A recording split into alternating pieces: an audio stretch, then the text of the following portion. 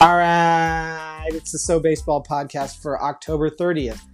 What we have in this podcast is a short chat between my brother and myself driving down from San Diego. We decided to talk about games 1 and 2 for you, wrap those games up, and look forward to the games that happen in Atlanta. So there's a chat with me and Dave, and then the next chat is between Kevin and myself that just happened now after Game 3. So there's about 24 hours or more between these two segments. So just bear that in mind.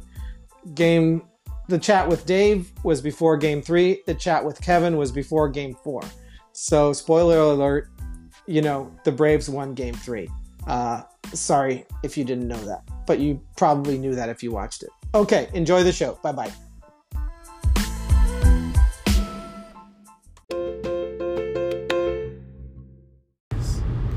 All right, here we go. We're in the mix. In the mix, baby. We finally got a recording going, and you are going to be the beneficiary of that. Yep. You've got Ross and Dave here driving south to San Diego to talk about the World Series Games 1 and 2 wrap-up, and also previewing tonight's Game 3, pivotal Game 3.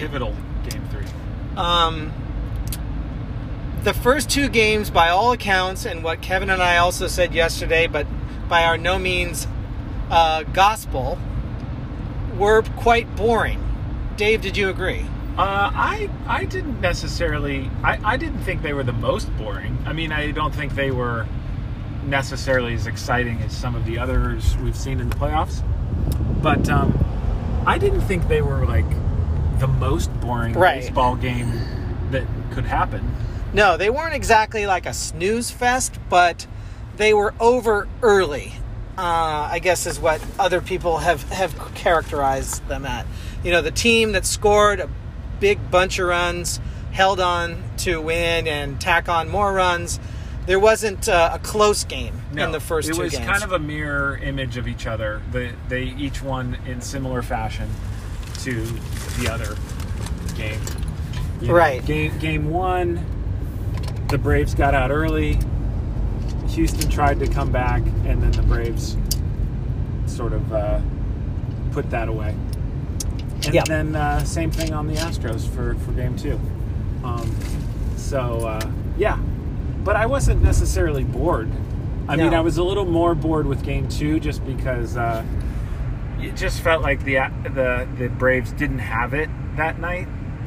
The Astros will always, find a way to get back in it. But the Braves just didn't have it. So they were just, it wasn't going to happen. Fried came out looking terrible. He couldn't locate. Something was off. He gave up a bunch of runs, and then he appeared to find it a little bit in the middle innings to give them some length. But by that point, Houston had a lock on the game. They had their good bullpen in, and they were essentially in cruise control, so to speak. Yeah. They'd locked down the Braves offense. Right, yeah. I mean, at that point, if you talk to Atlanta before it started, before the... What am I doing? No, you're good. Oh, before the series started and you said you'll get one of two back in Houston, would they have taken that? Yeah, they would have taken that. So they're not feeling bad about themselves right now. You win Game 1, you're like, well, maybe we win Game 2, but they just didn't have it. You could tell they didn't have it. Yeah. They were making dumb mistakes. I mean, they gave up, 3... Is that... I'm just going to hold the microphone for you. Are you sure? Yeah. The whole way? Yeah. Okay. They did dumb stuff. I mean, that error where he threw to third base and no one was there. I mean, that's Padre type shit right there. I know. I was going to say Little League, but it's also Padre. Padre stuff. I mean, that's a classic Padre move right there. Yeah. I mean, I feel like we tend to see these errors more from the Padres just because we're watching every Padres game. So we're like, oh, classic Padres. Every team does this. And as as the tension ratchets up in the postseason, more and more of these type of mistakes are going to happen. But I think the reason why Game 2 might have been felt more as a defeat by the Braves is just because of the loss of Charlie Morton in Game 1. Right. You lose a starter like Charlie Morton for the entirety of the postseason in Game 1 to a broken leg off a comebacker, a fractured fibula. Now you know you're going to have to kind of cobble together starts from your bullpen and other like long relievers. You know, the longer the series goes, the worse it is for you. So the Braves were kind of like, they were like the person in the freeze race who gets the head start, and they know that the freeze is coming up behind, and the longer that track is, the more chance they have to be caught. Just because, you know, they were playing with a 1-game lead, but if this series goes 7, as a lot of people think it might, the loss of Charlie Morton is going to be felt deeper and deeper as the Braves bullpen gets more and more taxed.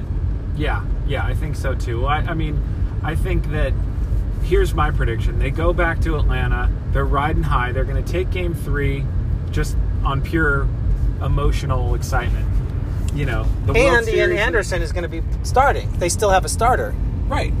Yeah, no, they're gonna be okay in Game 3, and they'll probably take 2 of 3 at home. So they'll be going back to Houston up 3-2. We know they're gonna lose Game 6. That's a given.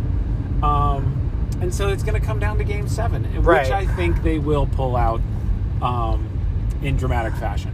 And they'll have Max Fried again, in theory, back for Game 7. So that could help. Right. Although only if he's the Max Fried that we expect, not last night.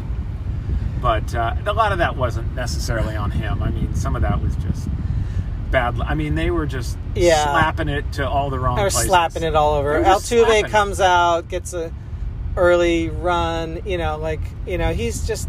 Altuve knows how to demoralize you. Yeah. Anything he does good demoralizes you, because you're like, how is this happening? How is this guy doing this? In the postseason, 2019 ALCS, Astros-Yankees, I had tickets to Game 3 against the Astros. Yankees were in a similar position in that they came home tied 1-1. They got a game on the road. And first frickin' inning, Game 3, Altuve steps up and just dunks one over the left field fence and just takes the crowd out of it. Brutal. You got to watch out for this guy. He's got like some sort of like sub 200 batting average, and yet his OPS is highly respectable based on his like 5 home runs in the postseason so far. And for our fans who don't know what OPS is, can you just let them know what that is? OPS is a conjoined stat which combines on-base percentage, which is ranked 1 out of 1,000, and slugging percentage, which is based out of 0 to 4,000. So if you were to hit a home run every at-bat, you'd have a slugging percentage of 4,000. So if you have an on-base percentage of 350 and you have a slugging percentage of 550, which is damn good, then you've got an OPS of 900, which is anything up in the 9s is preposterously good. And when you get to... And the 800s is good. The 900s is absurdly good. And when you get like Bryce Harper level, where your season-long OPS is over 1,000, you're just like, you're on another planet. Right. So anyway, Altuve's had a respectable OPS, even with a terrible batting average in this postseason. So that means he's hitting home runs when he does hit the ball. Yeah. Well, that's cool. But here's what I was realizing, because I'm always learning things, always picking up new and interesting things. And so let's say you go down 4-0 in the first inning, right? You think, oh man, we're done. We're in a bad place. Well, if you can go down 4-0 in the first inning, then you can tie it up 4-4. Yes, exactly. I look at scoring in like bunches, and like you have to just keep pace with the bunches, you know? Like if they go 4-0 and then you go 4-2, now you're staying tight with the bunches.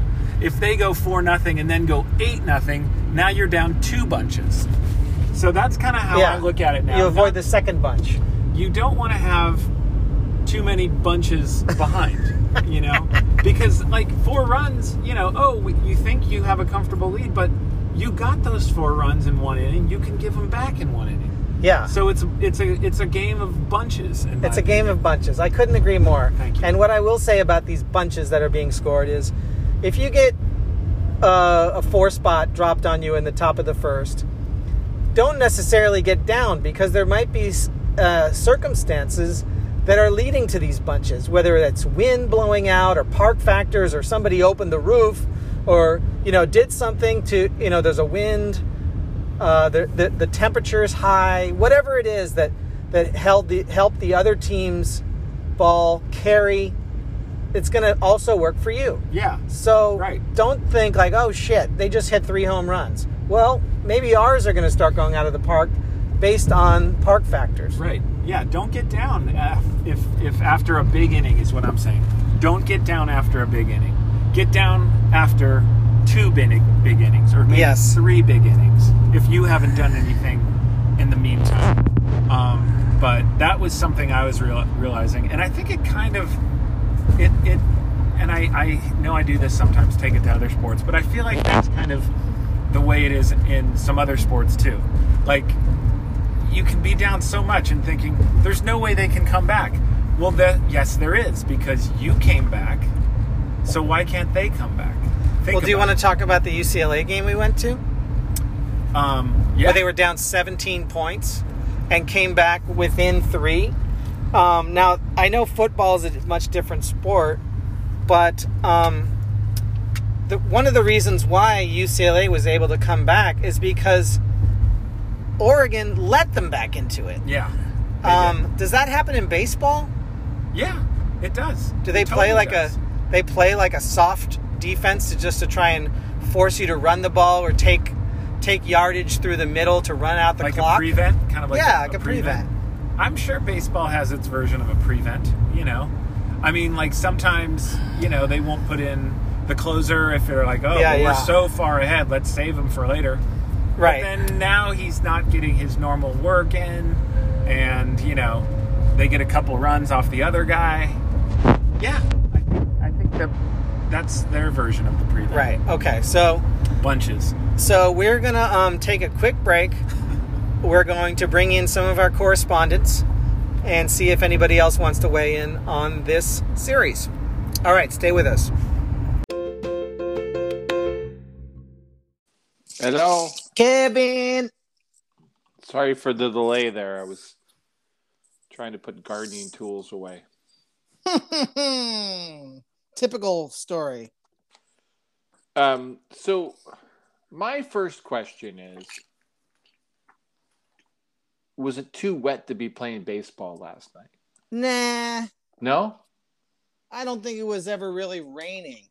Well, the only thing I agree with Joe Buck on was he said, if you're in the broadcast booth, it's misting. If you're in the stands, it's raining. Yeah. So. Yeah, that was actually one of my talking points from last night. I've got a few talking points. Oh, you go ahead. I'll just fill in. I missed part of the game last night, but talking point number 1. Home team wear home whites. Don't wear a dark colored top and white pants. It looks stupid. Thank you. Hello, Red Sox. Number 2, John Smoltz wasn't so bad. He was actually teaching some baseball, actually explaining some things.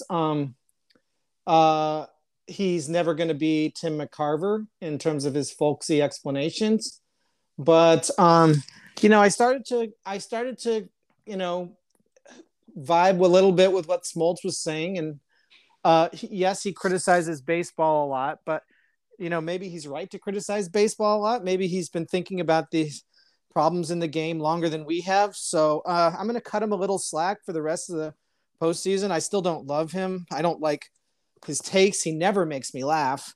So, you know, I guess that's why they have all those clowns before and after the game, and I say clowns in an endearing way.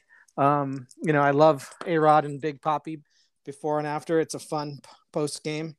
It's not as insightful as Pedro and Jimmy Rollins and Grandy, but it is what it is. It's a party, Big Papi shooting the money around. But anyway, I've gotten off track. What I meant to say is Smoltz wasn't as bad last night as I've found him to be throughout the playoffs. And that's the end of that take. Is that the end of your list? No, that was the end of that bullet point. Oh, okay. All right. I'm giving you a chance to respond. Oh, I'm sorry. I thought that was like how many bullets in that? Oh, you're right. Because I was rattling these off. Okay, let me just get through the rest. Yeah. Luis Garcia, very exciting pitcher. He took a tough loss, but great game. Anderson, as we talked about over text, the way he comes down on that left leg where he almost hyperextends it is terrifying. Yeah, but amazing at the same time. Especially like you were saying in a wet field, a wet mound, like it feels like he's just going to like hyperextend that left knee or ankle or something. So yeah, loved Ian Anderson. Great game. We can talk a bit in a sec about whether they should have taken him out. Lance McCullers, his sideline interview was an absolute delight. And I think they even commentated, they're like, hey, are you coming for our jobs or something? He was so smooth, so pro. I mean, McCullers, man, he could be the Tony Romo of baseball. Like just become a commentator like the same year you retire. He's got a future in broadcasting. And then finally, if you're a bald man and you're leaning back on a leather couch, it's best to wear a hat because you will stick to the couch.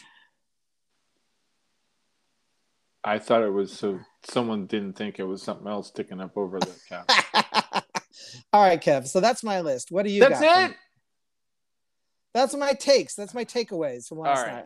I drank 3 Jamesons on the rocks while I sat there on my dad's couch watching all 9 innings. It was an absolute delight. Oh, yeah. I had to leave. I missed. I had to go out to dinner and was watching the game through the doorway into the restaurant above the bar. Yeah. I mean, we've all been there, right? You're trying to follow the game on your phone. I saw the double, though, somehow. I saw it through the thing going down the line. If something happened, there was a runner. You could use the phone to double check it. Well, you're used to watching the game through some sort of knothole. Or standing next to a knothole. Knothole. New word of the weekend.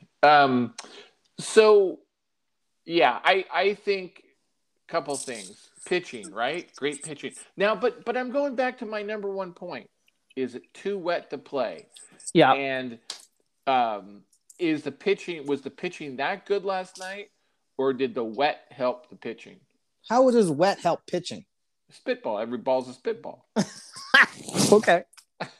It wasn't like these balls were like breaking like crazy, like weird breaks. Like, yeah, both pitchers had their stuff going, but yeah, it's just hard to hit in the rain too, right? I mean, you got water coming in your eyes. Yeah, it's hard to field too, though. Yeah, no. In fact, that the first hit, there was a second hit later, but that first hit was catchable. It was kind of funny how it just kind of hung in the air forever. Well, Bregman almost got to that double down the line. He got a glove on it. Yeah, I say with a dry infield, that's slowed up enough for him to actually make that play. Yeah, or if he had longer arms, which we know he doesn't. Come on. But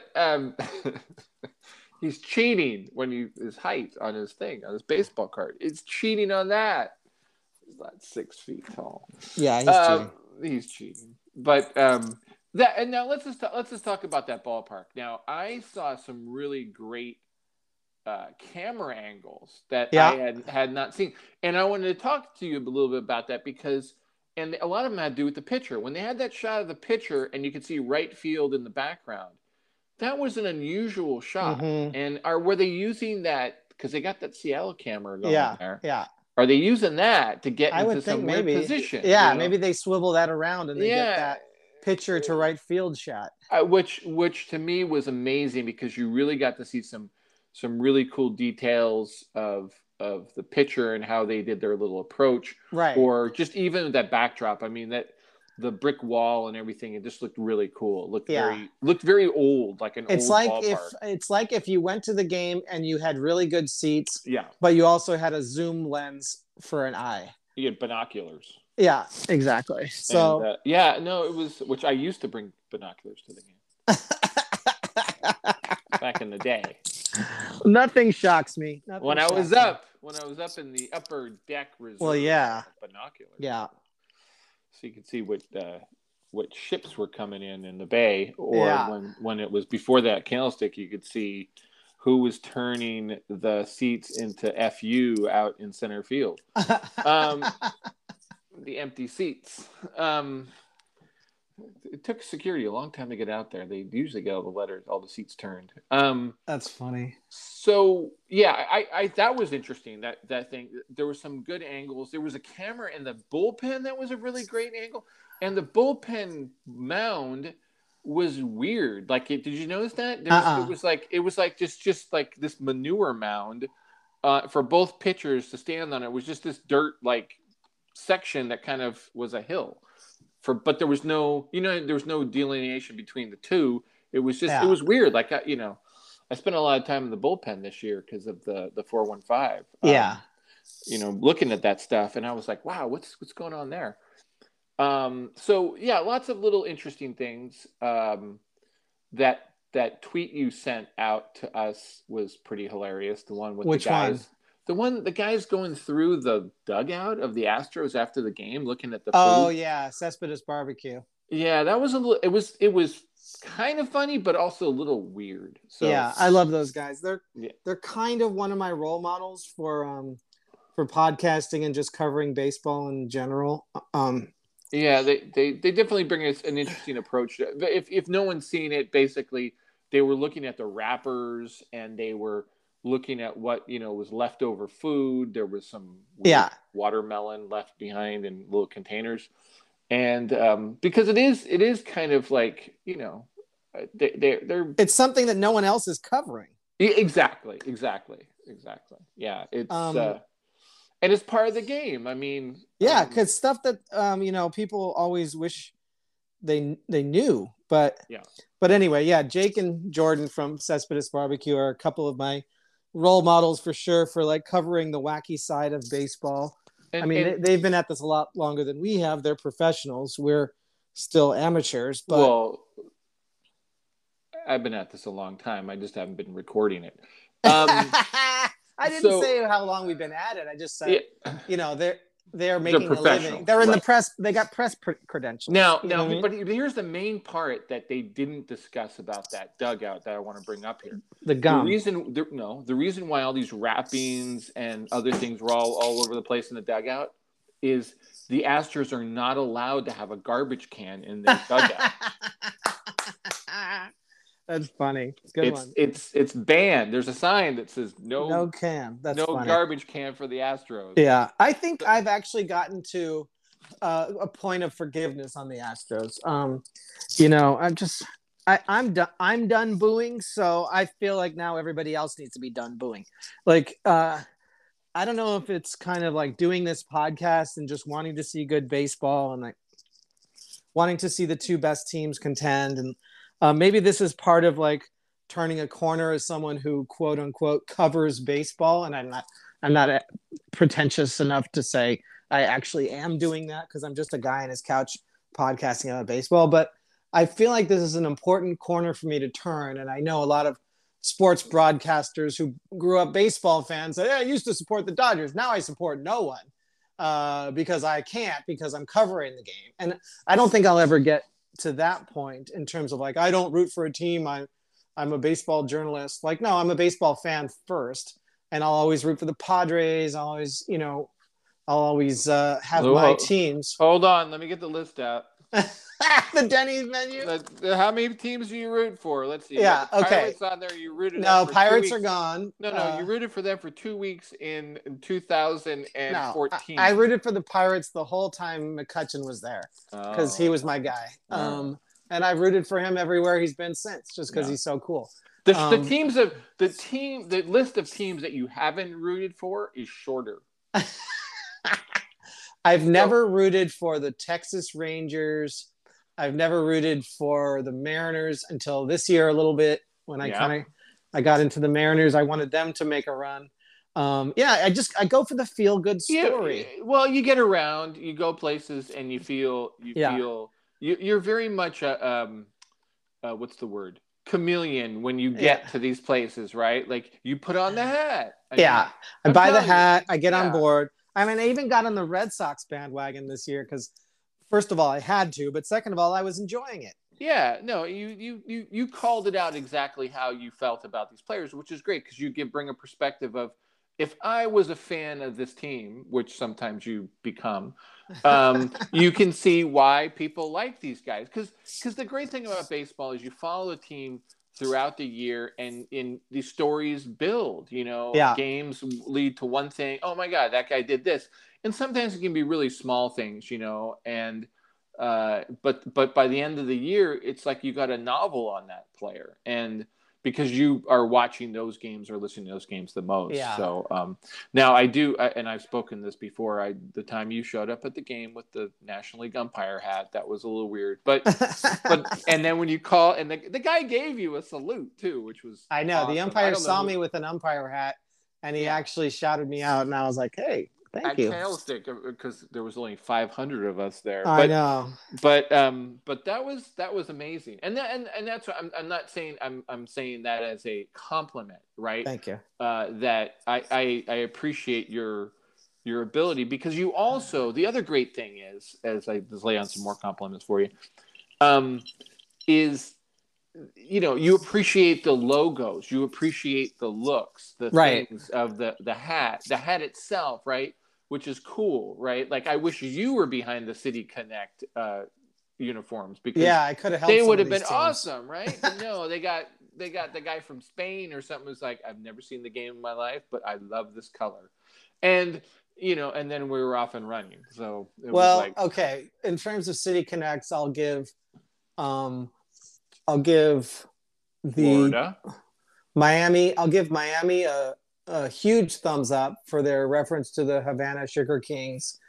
I'll give Boston a pass because people really took to their UCLA Bruins hats. I bought one of those. I thought the White Sox South Side was played it a little safe, but was cool. And I thought all the rest of them sucked. I thought the Giants one was an absolute clown show. The Dodgers one, like you said, looks like some sort of janitorial uniform. Yeah, it was an homage to the guy from Three's Company. Mr. Roper? Mr. Furley. Mr. Furley, yeah, the jumpsuit. I thought that, the Cubs Wrigleyville ones look like bad footy pajamas. Yeah. And the Diamondbacks, I liked the jerseys, but I thought they should have also changed the hat. The hat just changed colors. They didn't actually change the logo, right? Which I think was a miss. So I give them like a 0.5 percentage. It seemed like I went to a lot of games where the Giants were wearing that uniform, and it was. I think they kind of liked it in a weird way. I mean, I think they only lost one time wearing that uniform. Yeah, no, it was great. They look good in those. It was but it was kind of like this weird. They embraced it in a weird kind of way, and it was like, they really did look like they were selling ice cream or something. It was really bizarre. Like they should be working at a mall, they had a orange sherbet kind of creamsicle thing going. So anyway, it added something for people. I think MLB used it as a distraction so people could just boo that. It's like, the Astros weren't given one, so they right. Excuse me. Anyway, speaking of the Astros, let's talk a little bit about tonight's game. We got Greinke going against Lee for the Braves. Lee's going to be the opener for the Braves. I think tonight's going to pretty much be all about Zach Greinke. It could potentially be his last professional start. It will certainly be his last professional at bat. We know he likes to hit. We know he's sitting on 9 career home runs. He's going to be swinging for the fences no matter what the score is. And even if there's men on first and second. He's not going to be bunting. He's going to be looking for that 10th home run to push him into double digits. What are you looking for tonight? What are you looking to see tonight's game? It's officially a bullpen game for the Braves. Right? And they've got Dylan Lee going, which he's not going to last too long. So it will be interesting. I think I agree. I think Zach Greinke, he could be hit and miss. Oh yeah, he's had a terrible year. Yeah, but it's his chance. But they used him in that Red Sox game. They didn't keep him around too long. Also with the pitcher hitting, although Greinke is actually a good batter. So they actually have him, I think, hitting 8th in this game. Maldonado's hitting 9th. That's cool. Yeah. I mean, yeah. So I know teams have flirted with the whole thing of hitting the pitcher 8th and to limited success. I know Joe Madden did it with the Cubs once in a while, but what do they really think Zach Greinke is that great a hitter? Or they just want to clear the pitcher spot early, maybe for Greinke's second at bat? Greinke's a really good hitter. I know, but I mean, he can't be better than a position player. Maldonado's not that good of a hitter. No, he's been like hitting .088 or something like that. Yeah, but that was during the year. He wasn't much of a hitter either. So, in fact, I'm trying to remember the game I saw him. It would have been with the games you saw. There was no DH in those games, but I still think he hit 8th in those games. Greinke wasn't playing. Right. So yeah, I want to see what my takeaway is. Will the Astros hitting show up tonight? Because it didn't last night. No. And granted, Anderson was pitching a marvelous game. I mean, he just it was, the guy's 23 years old. And I do think the weather plays into it, but the pitchers have to deal with it as well. But I just think that the Astros were kind of caught off as cold. It was wet. The Astros had never played in this ballpark. Is that true? That's true, isn't it? They were saying that the Astros had never. Well, these Astros have never played in this ballpark. And they didn't even get to take infield because the cover was on the whole time. So, like, they had no idea how that infield was going to play, especially in those wet conditions. So, they were at a little bit of a disadvantage last night. They'll probably even the score tonight. I think the fact that they actually have a starting pitcher, regardless of like the form that he's in, they have a starting pitcher ready to go where the Braves do not. Mm-hmm. So, I feel like advantage Astros tonight, and they should even up the series. It will be interesting. That's interesting too that you mentioned that, because did who played in the Astros ballpark last year in the NL playoffs? Didn't someone play in the Astros ballpark? Yeah. It was it San Diego, LA? It was because that was in Arlington. Oh. It was the other Braves. It was the Braves and the Braves played. Yeah, who was whoever the Braves beat to get to the AL or the NLDS. Right. So the Braves actually played playoff games in the Orange Drink Park before. Yes, that's true. Not even against the Astros. And a lot of these guys have been in the American League. Rosario has been in the American League, so he's played in Minute Maid for sure. And so anyway, just to focus on tonight's game, but last night's game, I think, there were a lot of things that play into tonight's game because of pulling Anderson in the 5th inning after 5, meaning you have to use your bullpen, which was stellar. Mm-hmm. So I think this game with the bullpen game for the Braves, Greinke on the mound, there's got to be more runs, right? It's definitely going to be more runs. And which if there's more scoring, I think that leads to the Astros doing it better. having a better chance of winning. I do think the Astros will bounce back and win this game. Yeah. Somehow. And because I forget, did I say they were in Astros in 7 or 6? I think I said 7, but you said Astros in 7. Yeah, okay. I said Astros in 6. Astros in 6. Right. So I think that's it. I think the Astros take one of these games. I think then the Braves come back and win game 5, and then you're off to the races. You're like, whatever happens in Houston happens in Houston. So that's kind of my prediction here. I don't think the Braves also didn't really hit that much last night. They were able to get what they needed to get. They did get 6 hits. D'Arnaud hit the home run though late, which was actually key because it took a lot of pressure off of Will Smith. Yes, right? Because then he had a little bit more room to wiggle. He can give up a solo homer and not blow the save. Yeah, and then it just kind of all it all made sense. And I thought it was a riveting baseball game of what I saw. I got back in the 6th inning and I saw the first 2 and then the 6th.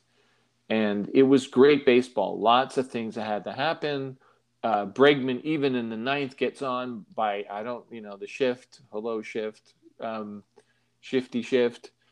Not sure if that was pretty cool. Like when Bregman got hit by the pitch and then he went to first and was clowning around with Freddie Freeman and this guy's got to be in considerable amount of pain. Yeah. And he's still trying to he's not being a prick about it. Well, Freddie Freeman has that ability. Yeah, he can disarming you. He's like the ambassador at first base. No matter who goes down there, he's like, "Hey, how's it going?" Hugging. I mean, how many times did he hug Pujols? I mean, he's hugging everybody. He's just he's having the time of his life, and and that's good. I mean, that's good for baseball. It's good. The other thing I thought that was really cool in the game last night was they put in the pinch runner Siri. Remember after which was kind of a weird thing because they didn't do it on the first pitch. They waited a pitch or something. Then there was a delay, and then that was weird. Why would there was and then Braves fans were getting a little antsy.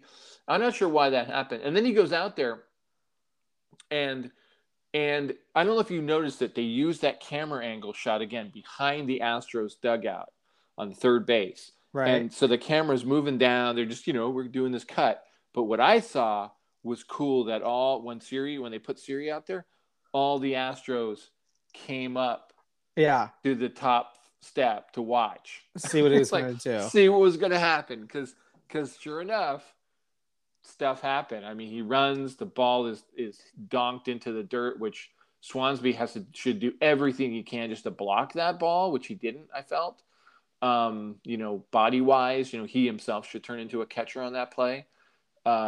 Siri gets the third, and Siri wanted to keep going. You saw that? He was ready to roll. He was well, that's what you want. You want that kind of aggressiveness on the bases. Yeah, so he it was just a lot of little magic, little things that everything could be something, so that's when you have a close game. It's true. I really appreciated that I had Friday night to just sit on the couch, drink a whiskey on the rocks, put on my dad's mega TV, just soak it all in. The sights and sounds. It was a delight. And the game went by super fast, mostly because I was fast forwarding the commercials, which is also right because you caught up. Yeah, because I started the game about a half hour late. So by the time I finished, it was exactly caught up. So. Yeah, it was the game was. I'm just looking at it here, so I don't sound like I'm a complete nerd. It was 3 hours and 24 minutes. So it's not the shortest game I've ever seen, but it's within a reasonable playoffs for sure. Because every pitch, is like Kenley Jansen has come in, and every commercial break is a little bit longer. It is, yeah. They stretch those. I think they get 2 minutes versus the minute and a half. And so it's I just think it was a great game. And the guy that came in that nothing happened, and that's why we're going to talk about Lou Jackson, right? he comes in and people are like, oh, you really want to put him in there with a 1-run lead? Right. He had his troubles against the Dodgers, remember? Right. And I think even earlier against the Astros. Luke Jackson. Oh, Luke Jackson. Sorry, not Lou. Yeah, Luke Jackson. I was like, who is he talking about? Oh, Lou. It's Luke. Oh, sweet Lou. Sweet Luke. Luke. Anyway, so he came in and he did his job. And it was good to see because that's something you can build upon. But also, it was immediate because they had a 1-run lead. And everyone in the stands, what everyone in the stands was thinking. Jackson, oh, come on. Do we need him in this game? Why didn't you leave Anderson in longer, right? But they did it. They did it. Anderson, Minter, Jackson, Matzik, Smith. So now all those guys pitch today. They can use them tonight? Yeah, but believe me, they needed to get a couple more innings out of Anderson if they could have, because a lot of those bullpen guys are throwing tonight and tomorrow. We'll see. I think it actually helps the Braves if the Astros get an early lead, and then the Braves can sort of use their garbage guys and sort of punt this game and go for tomorrow. Could be. I mean, but I think his strategy. I like his strategy. If you've got a lead, right? Don't fool around. Right. I agree with that. Nail it down. Don't bring in someone and go, well, we'll bring him in and see what. No, just bring the other guy in who know is going to get it. And if the Braves do have a 3 or 4 run lead tonight, they're going Luke Jackson, they're going Matzik, they're going Will Smith if they get to the 9th inning with a lead.